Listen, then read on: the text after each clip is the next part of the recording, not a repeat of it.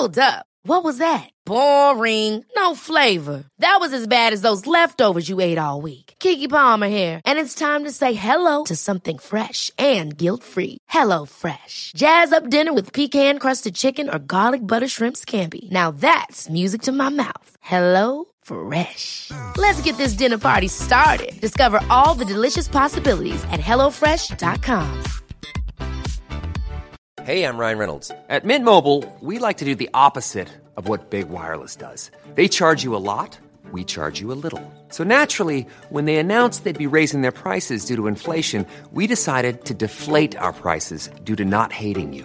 That's right. We're cutting the price of Mint Unlimited from $30 a month to just $15 a month. Give it a try at mintmobile.com/switch. $45 up front for 3 months plus taxes and fees. Promo rate for new customers for limited time. Unlimited more than 40 gigabytes per month. Slows full terms at mintmobile.com. Hey there, it's Michelle Norris. I'm host of a podcast called Your Mama's Kitchen. When I travel, I'm usually looking for a way to find a taste of home when I'm not at home. And one of the things I love to do when I am at home is entertain. And Airbnb allows me to do that. When I was in California recently, I rented a house that had a great kitchen. And when we were sitting around the table, we were all thinking, we're in someone else's house. Someone could be in all of our homes as well. If you have a home, but you're not always at home, you have an Airbnb. Your home might be worth more than you think. Find out how much at airbnb.com/host.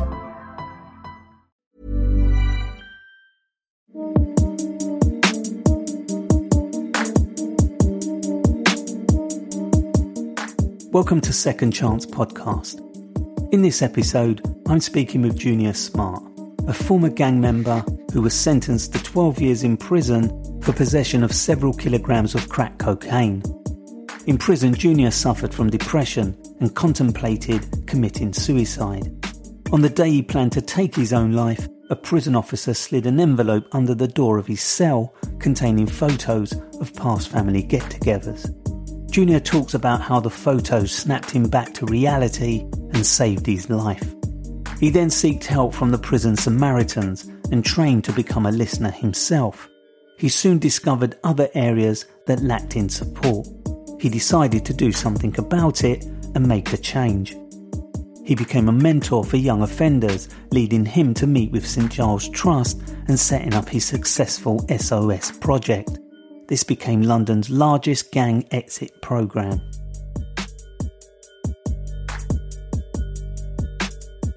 Let me start, Junior. You know, the theme of my podcast is second chance. And so let me kick it off by asking you what that term means to you, because it has lots of different meanings for different people depending. You know, people often ask me what my second chance was, and I don't think anybody gave me a second chance. I kind of took back my life, having been wrongly convicted and imprisoned, etc., etc. So what does the term second chance mean to you as an individual, but also as a practitioner? Wow. Second chance to me means so many different things.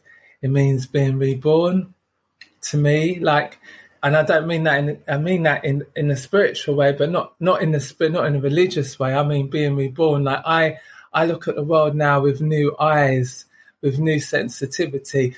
I'll give you a really good example. So I remember when we had the Twin Towers. At that point, I was a different type of man. I was sitting in my house. We were bunning it down. My boys were around me. We saw it. We were all shocked by it, but it didn't hit me.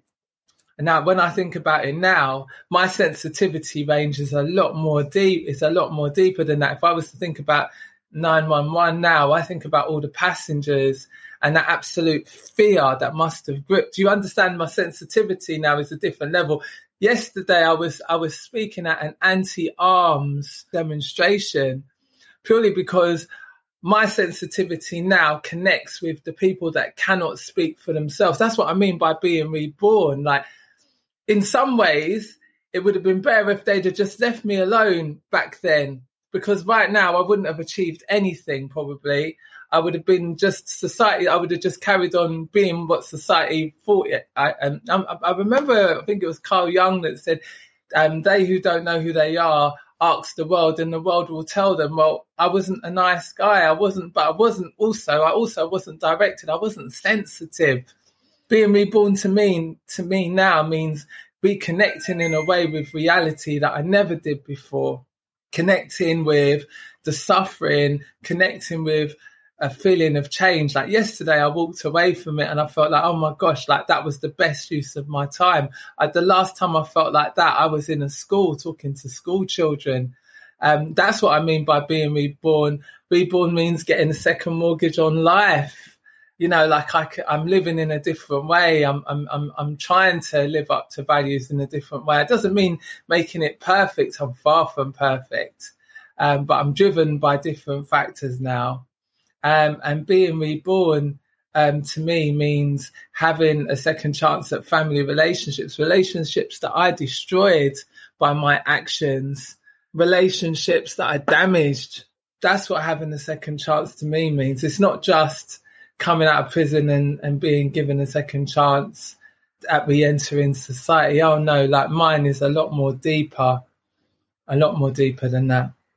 It's so interesting that you talk about the sensitivity that you experience and explore now to when you was, like you say, sitting in a room with your boys watching what was unfolding on the television as many people was around the world. And at that point you say, well, you didn't say the word, but I suspect you're saying that you were desensitized or unsensitive. Tell me what you mean by that. I mean, what are you saying? That the life you were leading meant you had no sensitivities to the impact the world was having on other people. What do you mean by that, Junior?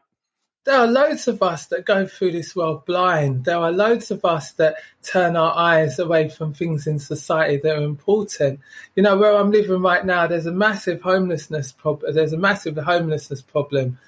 And I remember, you know, when I was living in London, like I was working for a company and I remember looking out the window and seeing children go to the rubbish bins and literally pulling stuff out and eating it. And it hit me like, my gosh, that's shocking to see. But it didn't really hit me. And I think that's because a lot of us in this world go around, either there's stuff that we see and we don't like it and we turn our eyes away from it. Or at some point, I think, because I was asking questions yesterday, how many people can be happy knowing that people are dying innocently? I honestly think people can stomach it. I think we see enough stuff on TV, on the media, and we absorb the rhetoric that it's them, it's not us. It's not happening on our doorstep. It's not happening to children or our family members. So therefore, it's kind of someone else's problem. And that's kind of, and sometimes I think to an element of the life I was living before, there was a level of dissidence to almost like self-protect myself. Do you know, like, why should I absorb that? That's nothing to do with me. And that kind of keeps you living a real kind of life. It allows you to carry on doing what you're doing. But like I said, like if I, you know, when I think about it now, oh my gosh, it was shocking. It was massively shocking and awful.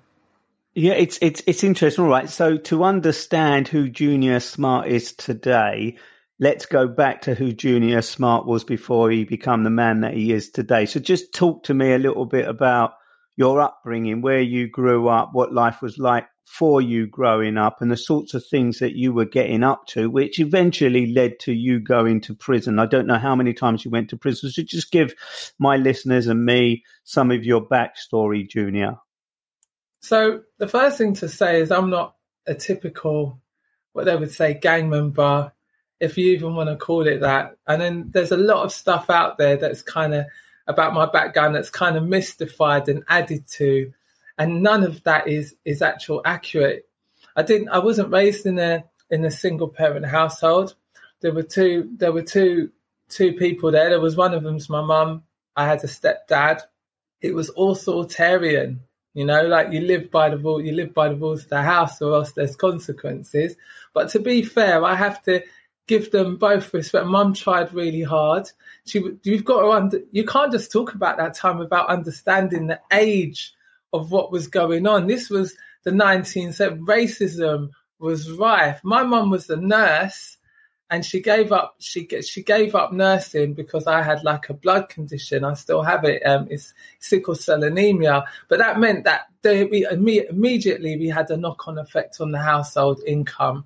She left my real father because he was a violent man. None of that, which I remember. This is all stuff I'm told.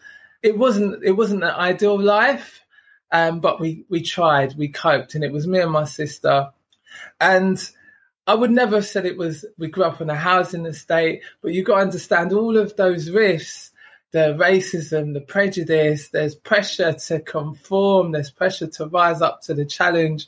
You know, like the problem that you have when you've got an estate where there's children, you know, like Lego brick next to each other, is that everybody ultimately to some level has a competition of resources. Everyone's competing to be the person who's on top. And that leads to conflict in all sorts of different ways. I would never have said it was a gang. I would have said it was a group of friends. And it wasn't, you know, this was a world that I was able to dip in and dip out of without much consequence until after, you know, my mother died and our lives went into kind of like a weird free fall, and it became more about money then. How old was you when your mum died? So you see, this was what was mad about it. I'd been arrested. I've been on bail for numerous different things, but I'd always managed to get away with it. What kind of things are you talking about? What kind of activity? I mean, are we talking shoplifting, drug dealing, violence? Look, I'll be real with you. I handled a gun before I was 12, but would I have said I've been done for firearms offence? No. I've been done for, I mean, I think that if you look through the history, there's things that are like arson, robbery, all sorts of stuff. Kind of juvenile, kind of, you know, the police have arrested me on my front door before, led me out in the estate in handcuffs. But I always got away with it. I was bailed and I was fortunate enough to get away with it. When Mum died, I was like 20, 21. And then, I started. It wasn't like, and the thing was, I was working. We were all raised to work hard, me and my sister, and that my sister never got involved in anything. But the problem that kind of arose out of it was when you're involved in that kind of lifestyle, money comes, money goes very quickly.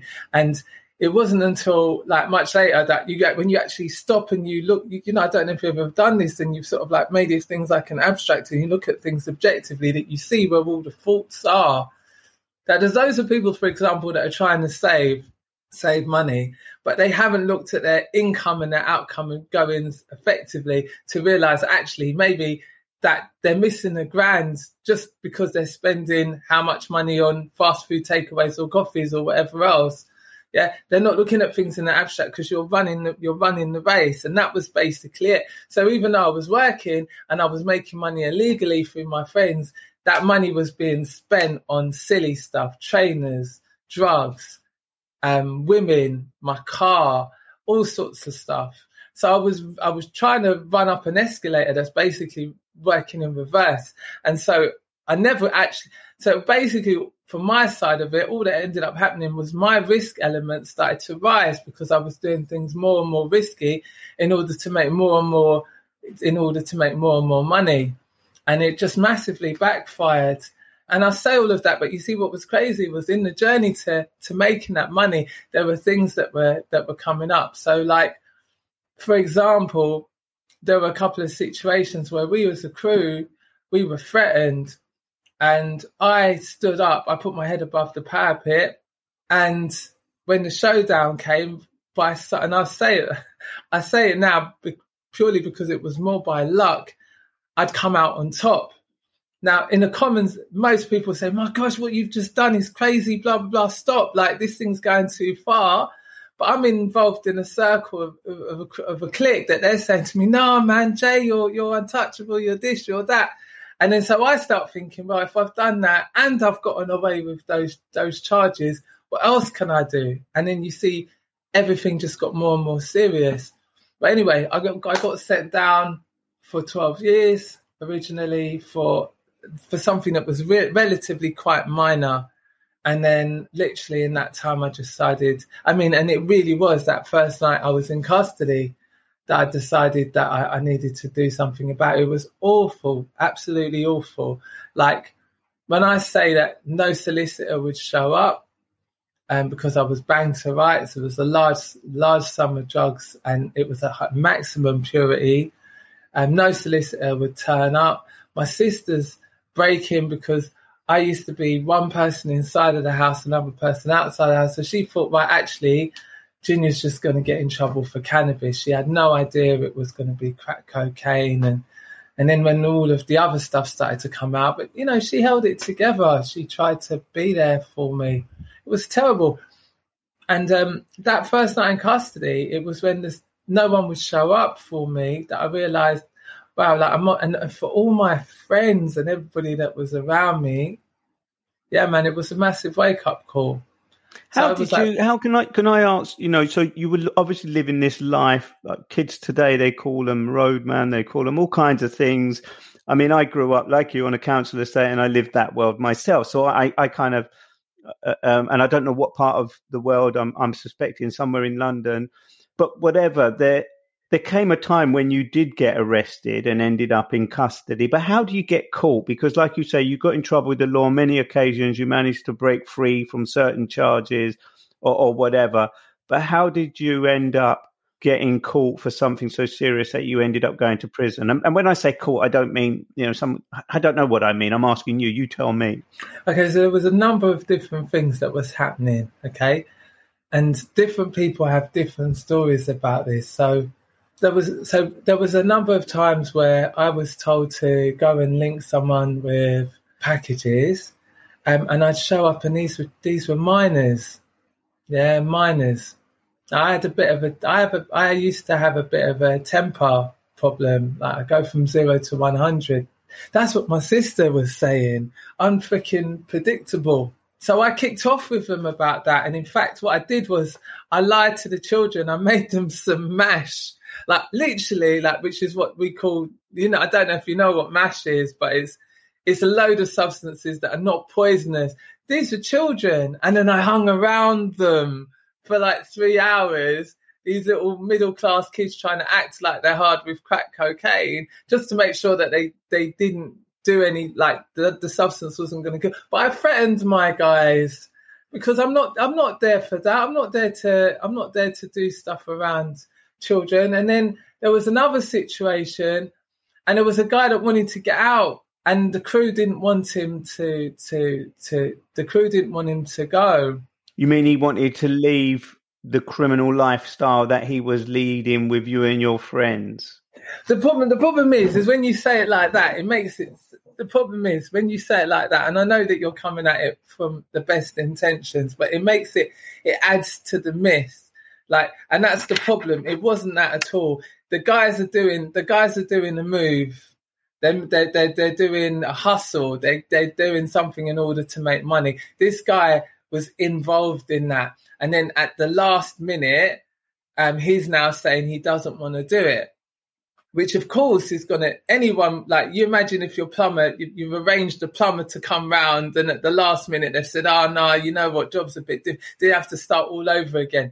But except what we're doing is illegal. And the problem with that is people are asking, why does he want out? Why now? Who's he talking to? All of that stuff. And the onus was put on me to put pressure on this guy to complete the thing, because at the end of the day, money's there to be made.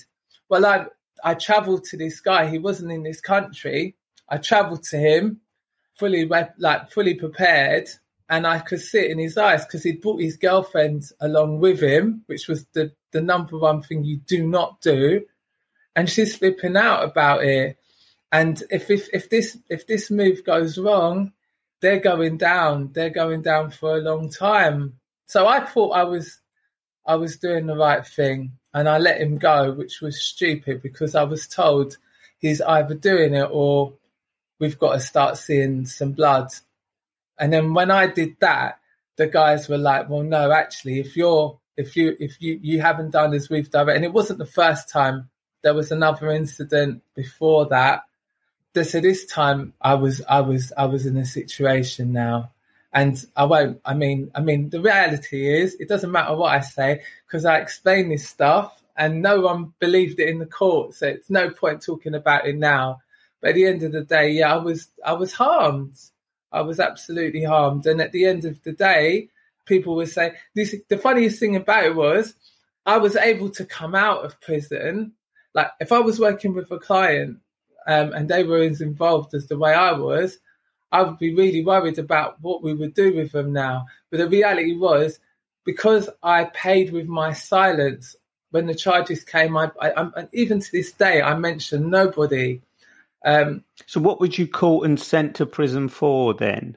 So this is the funniest thing. Do you want to know the blessing? The most amazing blessing about it is, on paper, it doesn't even say what it is. Like the law, so on paper it says like something like being knowingly concerned with some sort of, it doesn't even, I think it's like knowingly concerned with Class A. It doesn't encapsulate what happened.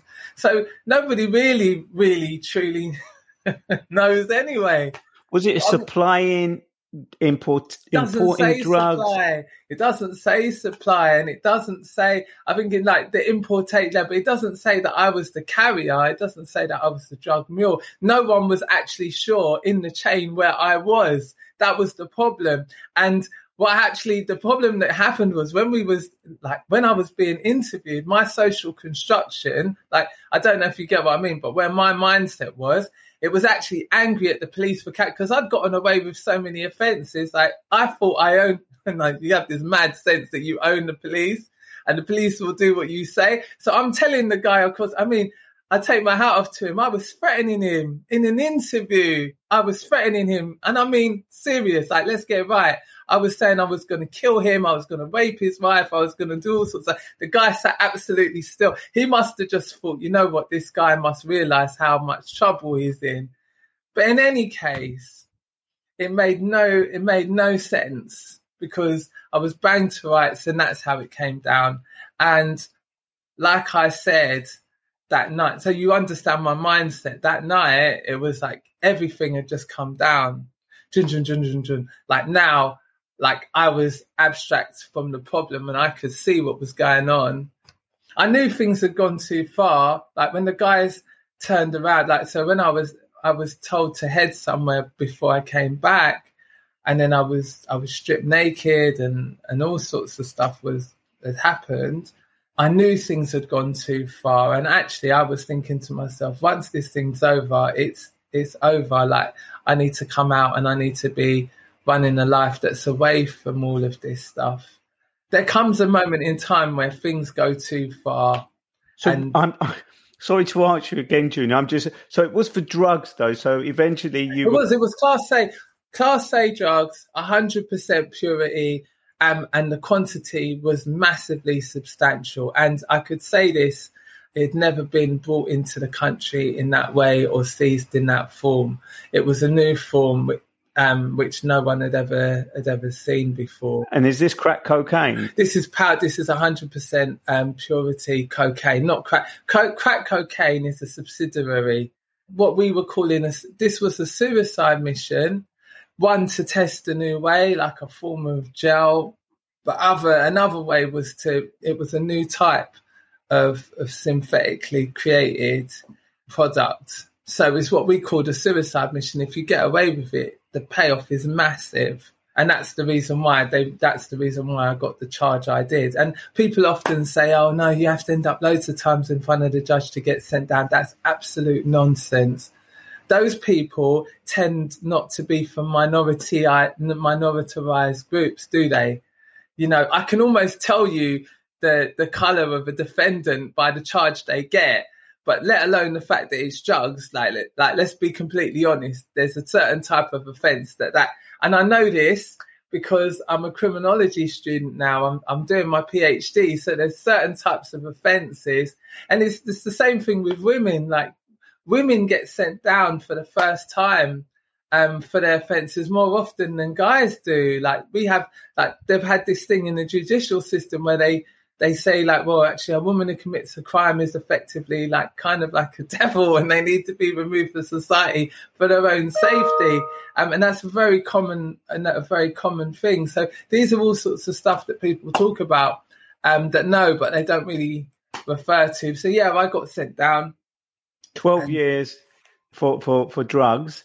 You say your first night in custody was a wake-up call. You know, I don't want you to document the dotted 12 years and how you coped and what you did. But I do want to get a sense of what life was like for you in prison. You know, you were obviously going into prison with a reputation, but it was your first time being locked up. I mean, you've been in police custody before, question charge, but this is now real prison, as in your sentence. You're going to do some time, some bird, whatever you want to call it. How did you cope, and what was the reality for you? And just remind me how old you were at the time, Junior. By the time that last charge came, I think it was about 24. So I'd been at that point, I'd been involved in that group offending very seriously for like 3 solid years, 4 years. So yeah, it was massive. It was a massive culture shock. I don't know if you or any of your listeners have ever seen Shawshank Redemption, but you know, one of the things I've got to say that film gets really, really right is that you can actually hear the wolves wailing. The first night in custody is almost like like you're in nursery. You know what I mean? They've got you in a nice cushy space. You're allowed to make phone calls, all sorts of stuff. And then they move you into the real pack. And then it is like a pack of, and like you actually at night time, you can hear the wolves wailing, like people are just crying. And I mean, yeah, I did. The first night I was in custody, I was there. I was hitting my head against the wall, blaming God, blaming life, blaming everything. It was really, really hard. But yourself? Yeah, absolutely, and myself. You know, I remember I called when I got the first phone call in, and because my sister was shocked. You know, she got because she got the neighbours around, and some of the neighbours knew what I was involved in purely because, you know what I'm saying. The problem is we connected into the community in a way that was both strength and fear. So parents would say to me, "Oh, look out for my son. I've got to do a couple of extra hours tonight." And I'd do it. Do you know what I mean? But they would have known I wasn't involved in nothing illegal. But anyway, people were around the house, and I was saying to my sister, "I'm really sorry. I effed up. I've really made a mess of this." And I heard one of the neighbours say, "Tell him, he effed up, but we all love him." And it was just a massive crazy. This is why you were in prison. You were talking to your sister. Yeah. On the prison phone. Yeah, on the prison phone. What was the turning point for you in prison? So you're destined to serve these 12 years, and people do their bird differently, don't they? Some try and play the hard man. Some just disappear into the shadows. Others just try and hustle and navigate the years without really thinking about the time. How did you do your time? How would you describe the time that you spent, and when did those pivotal moments come where you started to change, if at all? From the first night, I started to change. So what happened was I said to the officer at Crawley Police Station, "Look, there must be some support for people out there like me." And he says, "Well, where you're going, there's the Samaritans, and you can call them out and they'll listen to you all night." And then he just slammed the shutter in my face. But my entrepreneurial spirit was going, and I was thinking, well, if I don't want to call them out, I want to join them. If they're the ones providing help and support, that's what I want to do. I'm not going to say it was easy. It was a massive struggle. First night in, really, really hard. Like moving on to the main thing, it is like you're walking amongst wolves. And where was you? What prison was you sent to? So I was I was actually on remand. They had me on remand for 8 months. So before all this terrorism offences, like my case is documented. I've been one of the longest people to be held on remand. So it was mad. And that means you're living in this thing of where you don't even know what's going to happen. You don't know what sort of sentence you're going to get. You're brewing on this offence and everything.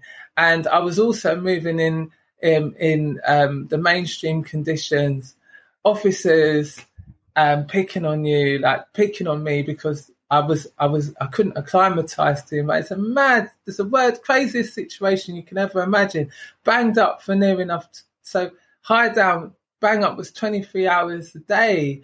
You're in an environment where like people are out, like people are bringing you drama all the time. The officers are out, so you can't get anything done. It was a terrible environment. And then the funniest thing is, I had to acclimatise to it.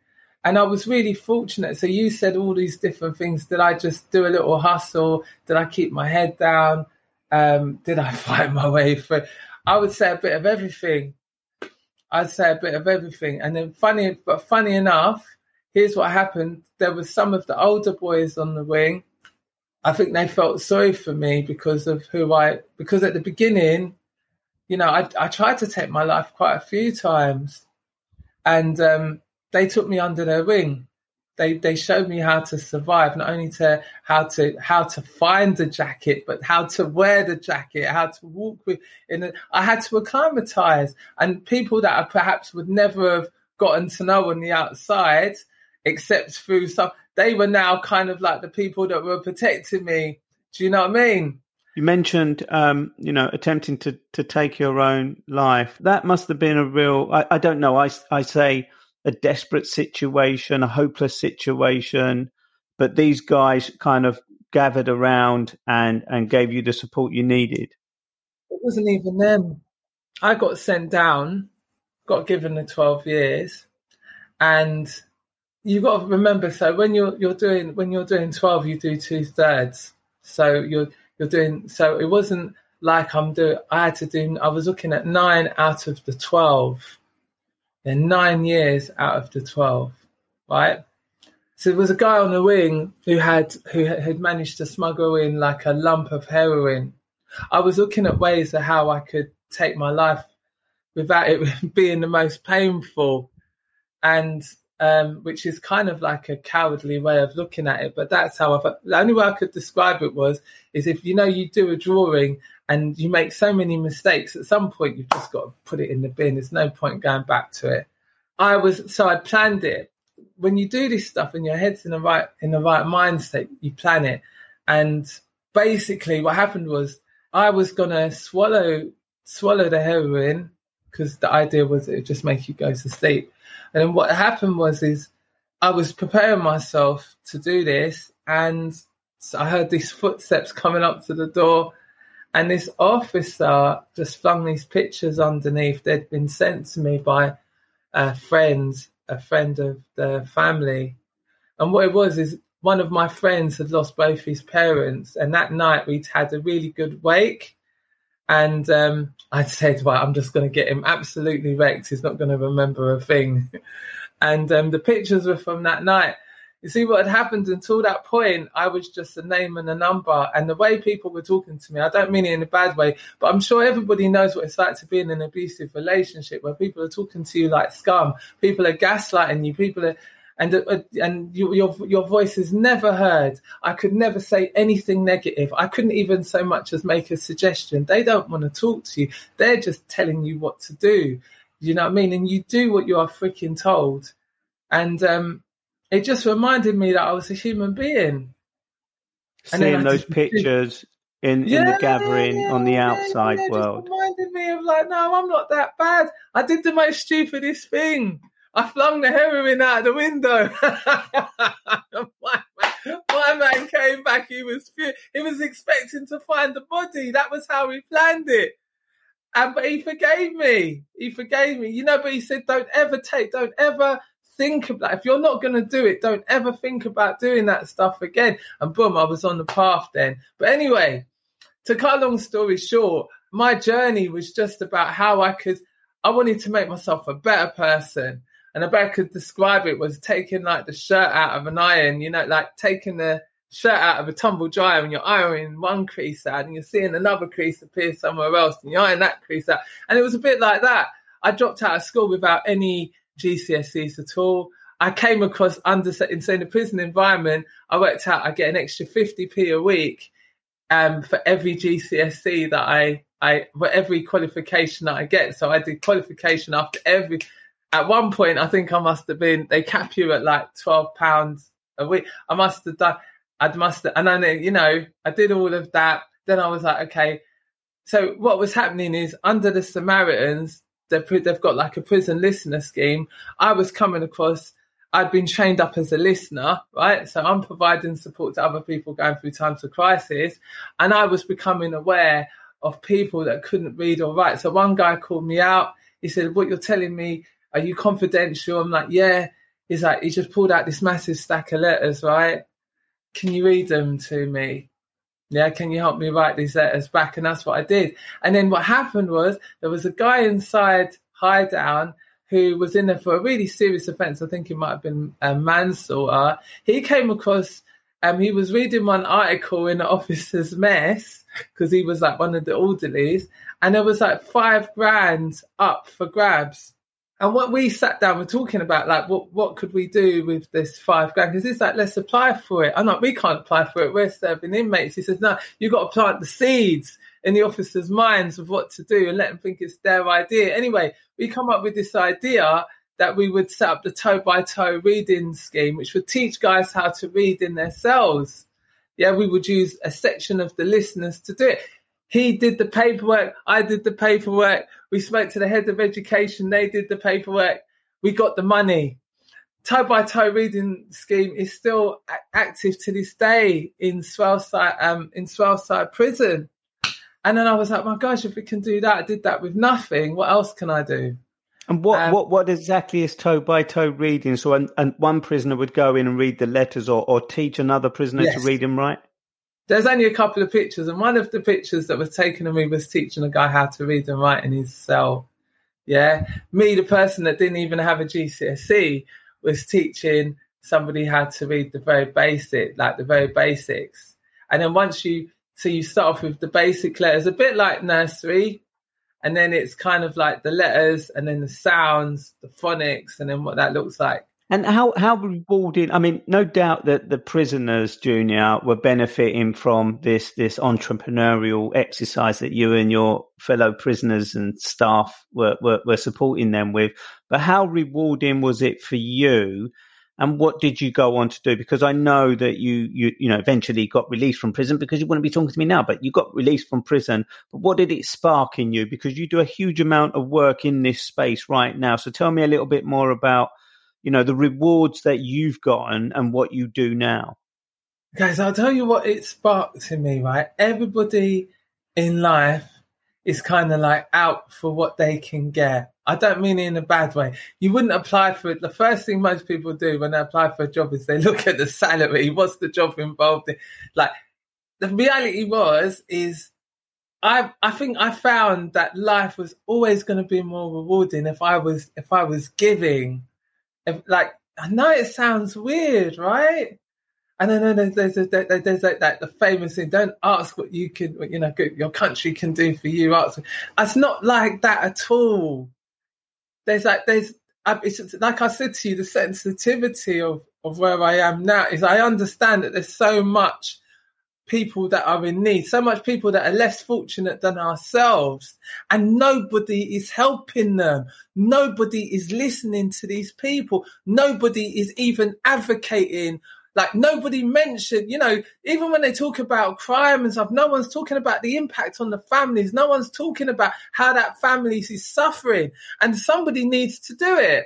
Somebody needs to do it because the system isn't working. Like, let me tell you, I was saying goodbye to people on the Friday. By the Wednesday, the following week, they were coming back. And what I was able to see was the gap. Like, there were always something, so either, they're going to go back to the same area with the same associates, or they're going to come out and they're going to have the same issues running around them. And I'll be honest with you, my most unselfish time was also my most selfish, because I knew if it could happen to them, it could happen to me. And I was going to have my own stuff to come back to. And I didn't want my sisters and my family to be dependent on me.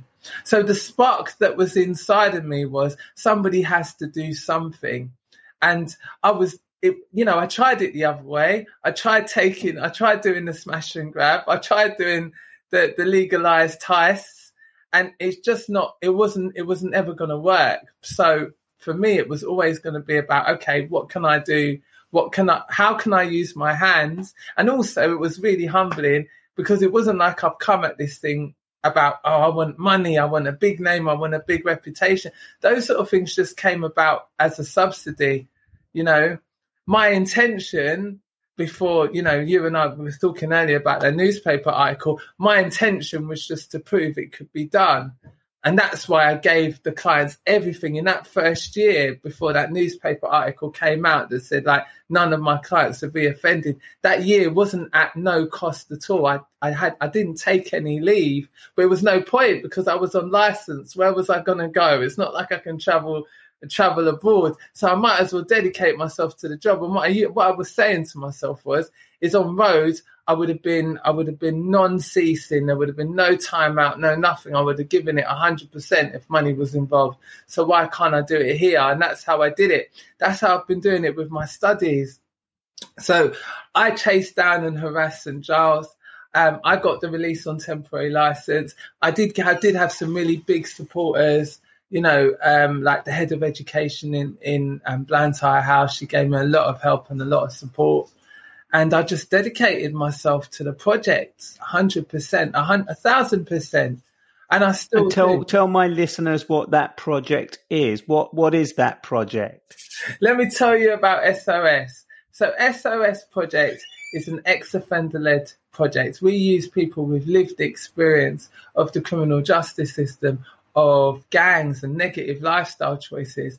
And exactly the same like the Samaritans, like I was doing in prison, we're providing one-to-one support to young people that are caught up in gangs, child criminal exploitation, and all of these negative cycles of behaviour. And then so I did that. That's still running now.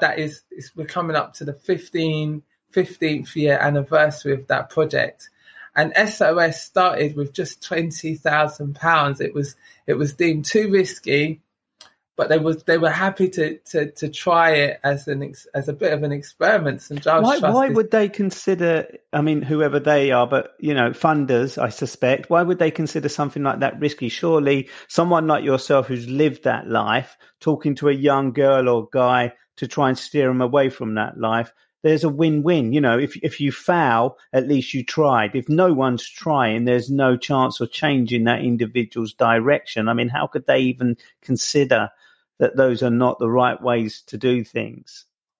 Raphael, my mum used to say this, common sense just ain't that common, right?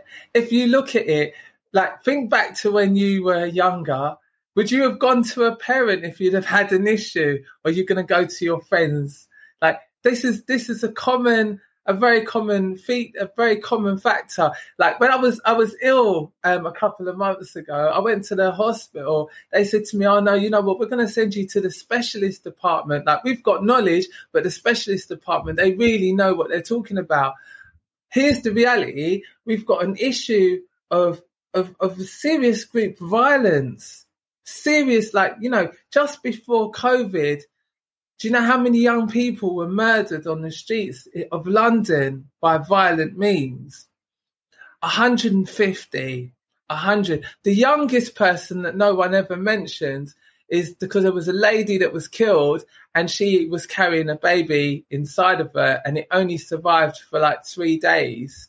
So everybody excludes that unborn, but I'm telling you, it's 150. It was massive.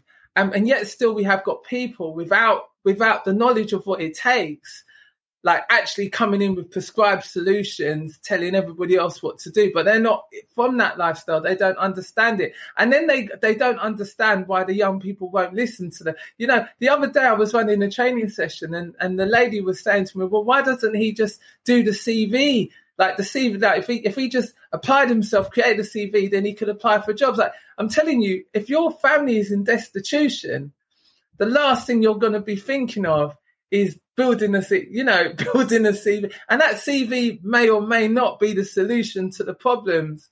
And in fact, these families that we're working with, a CV is the last thing on their list, because before I get to the kid to get him to think about education, training, or employment, I've got to help his mum access the benefits she's entitled to, because the state is failing the families out there. Make no mistake, obstacle after obstacle. And then before I can help her even get to that, I've got to help her deal with that relationship with that's abusive and toxic, that's making her have less self-esteem. But then before I deal with that, I've actually got to deal with her other children running up and down the house because they're mimicking their father's behaviour, which is abusive and violent to the mum, which is further damage.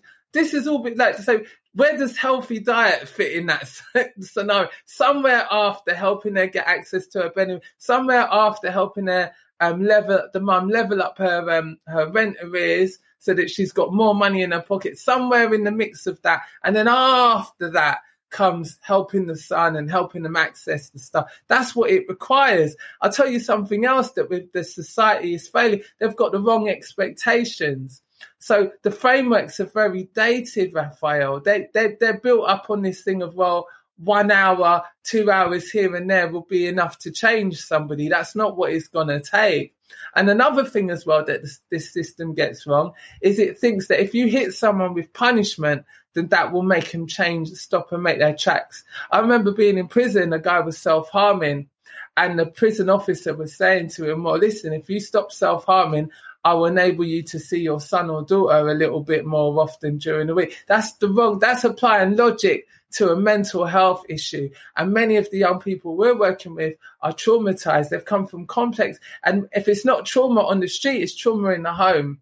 You know, the amount of kids I've worked with, and I have now worked with thousands that have said that how this started was home wasn't a safe place for them. They wanted to come out of the home, and that's how they got groomed, and that's how they got brought in. So that's why SOS is so valuable, because what we're able to do is, this is a time resource heavy.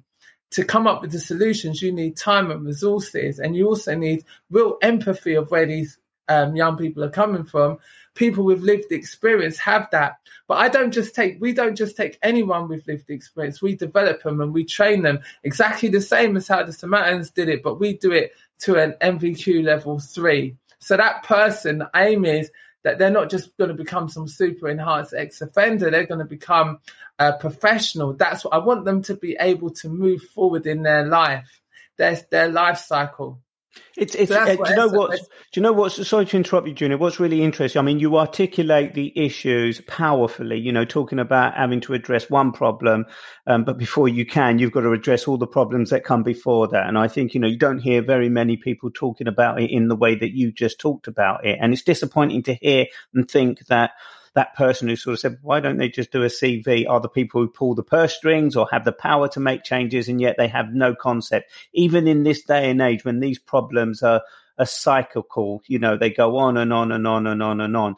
Just one question. When you mentioned at the end there that the lived experience people that you work with and train, is there, and I understand why you do that, is there a danger when you take someone as articulate as yourself, who's lived the experience, is raw enough to reach that demographic that person you talked about with CV could never get to? Is there a danger when you overtrain someone, over-educate them in that space, that the authorities think you need to have qualifications in order to, you know, apply the programs? Is there a danger that they lose their sense of connection with the kids and the relatives and families that they're trying to reach? How do you protect against that happening? Because we do, don't we? The more educated you become, the more your vision changes, your view changes, you articulate things different, and so you become slightly more removed from the world that you're trying to help, i.e. the kids.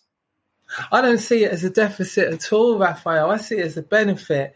As an organisation, we need to be like a beating heart. Yeah, so people should be able to come in and move on. The problem that we have with SOS is that actually our staff turnover is very low.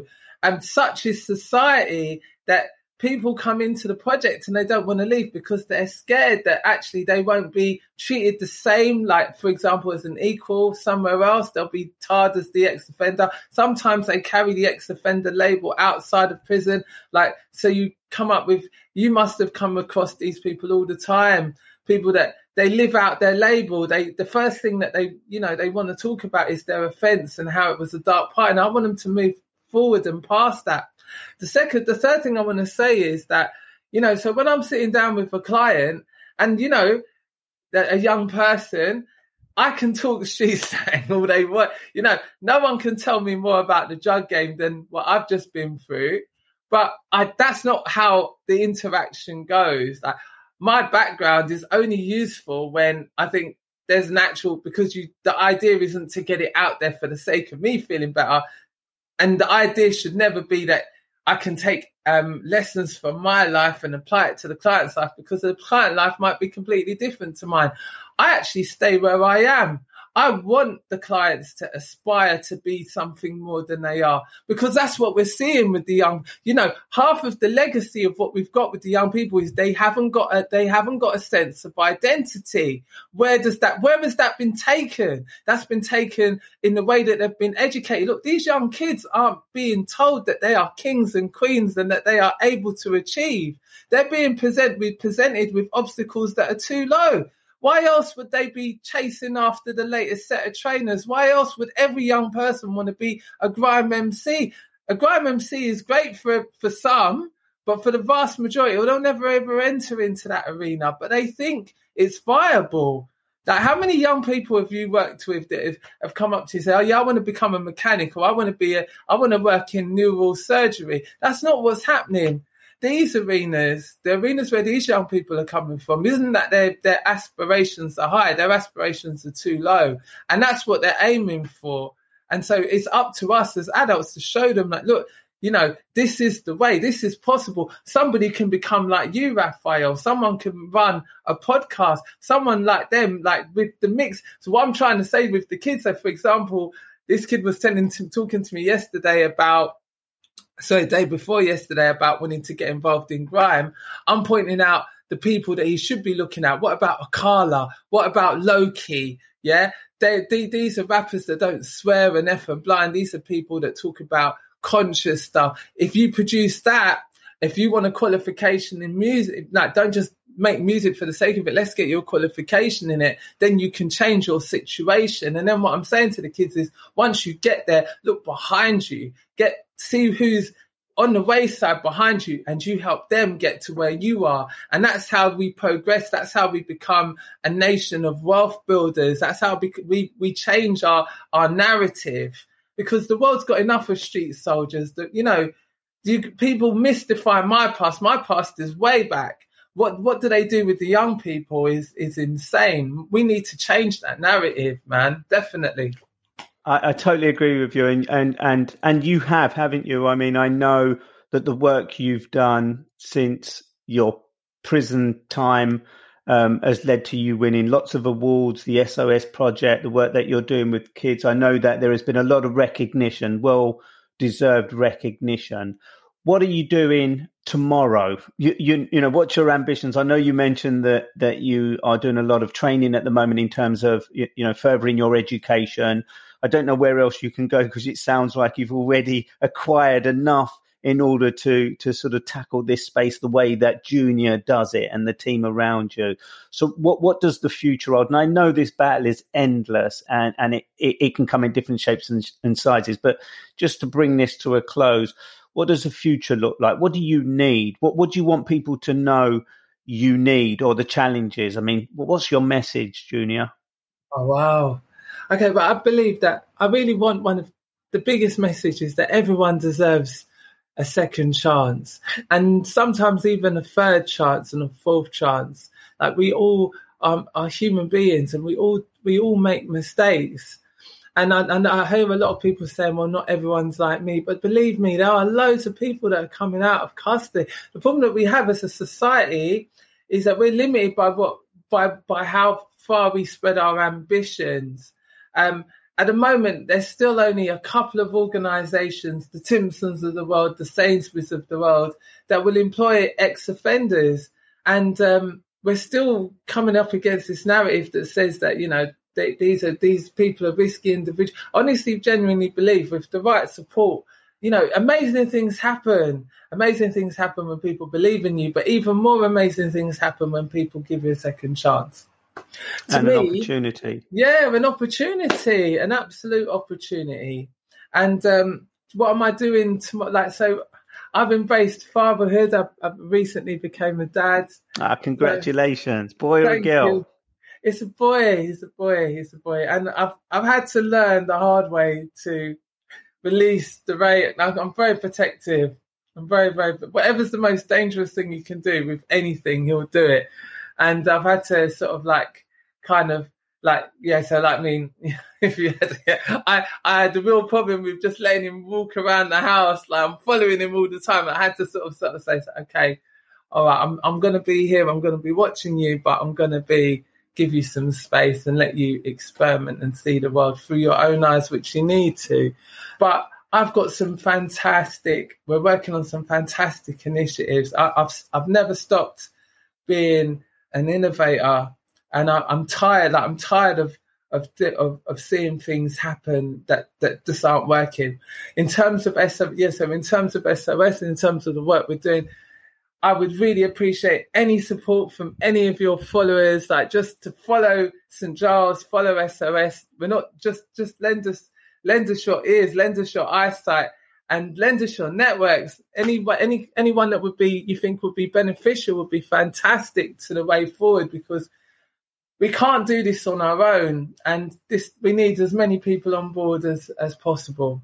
And how can they get in touch then? So I know the St. Giles Trust, which is an organisation based in Camberwell, SOS is linked to the St. Giles Trust, which they go on the St. Giles. But you tell me and you tell my listeners how they can connect with you, website, email address, how do they connect?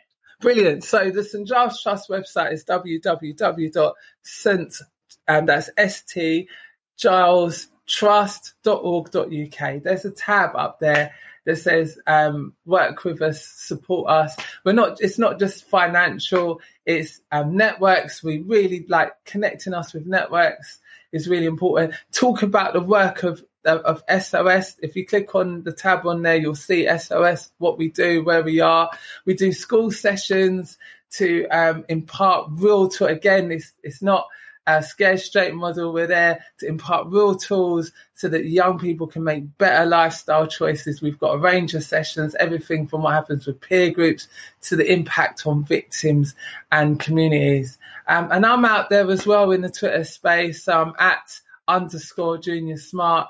You can follow and see where I am. Like I said yesterday, I was at this anti-arms rally. I think a few weeks before that, I was talking about a race and equality to young people.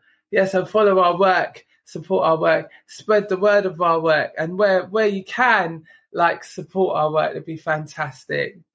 Brilliant. Junior, thank you so much for coming on the show, sharing your personal story, your story that involves a lot of other individuals who no doubt have benefited from your journey, is now their journey, and let's hope that their journey will, as you say, bring others forward. Thank you so much for your time. Brilliant.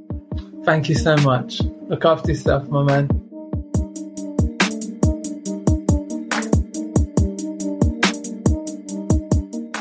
Thanks for listening to this podcast. If you haven't already, please subscribe, share and follow us on social media at A Reporter on Instagram and Twitter, or Second Chance by Raphael Rowe on Facebook. As this is an independent podcast, all the support is appreciated.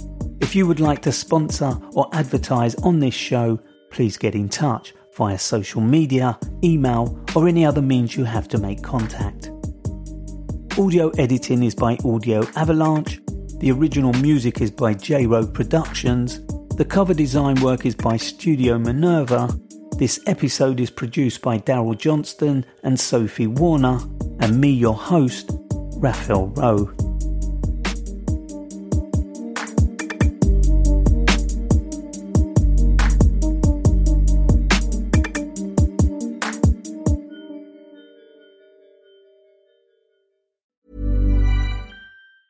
Ever catch yourself eating the same flavorless dinner 3 days in a row? Dreaming of something better? Well, HelloFresh is your guilt-free dream come true, baby. It's me, Keke Palmer. Let's wake up those taste buds with hot, juicy pecan-crusted chicken or garlic butter shrimp scampi. Hello Fresh. Stop dreaming of all the delicious possibilities and dig in at HelloFresh.com. Let's get this dinner party started.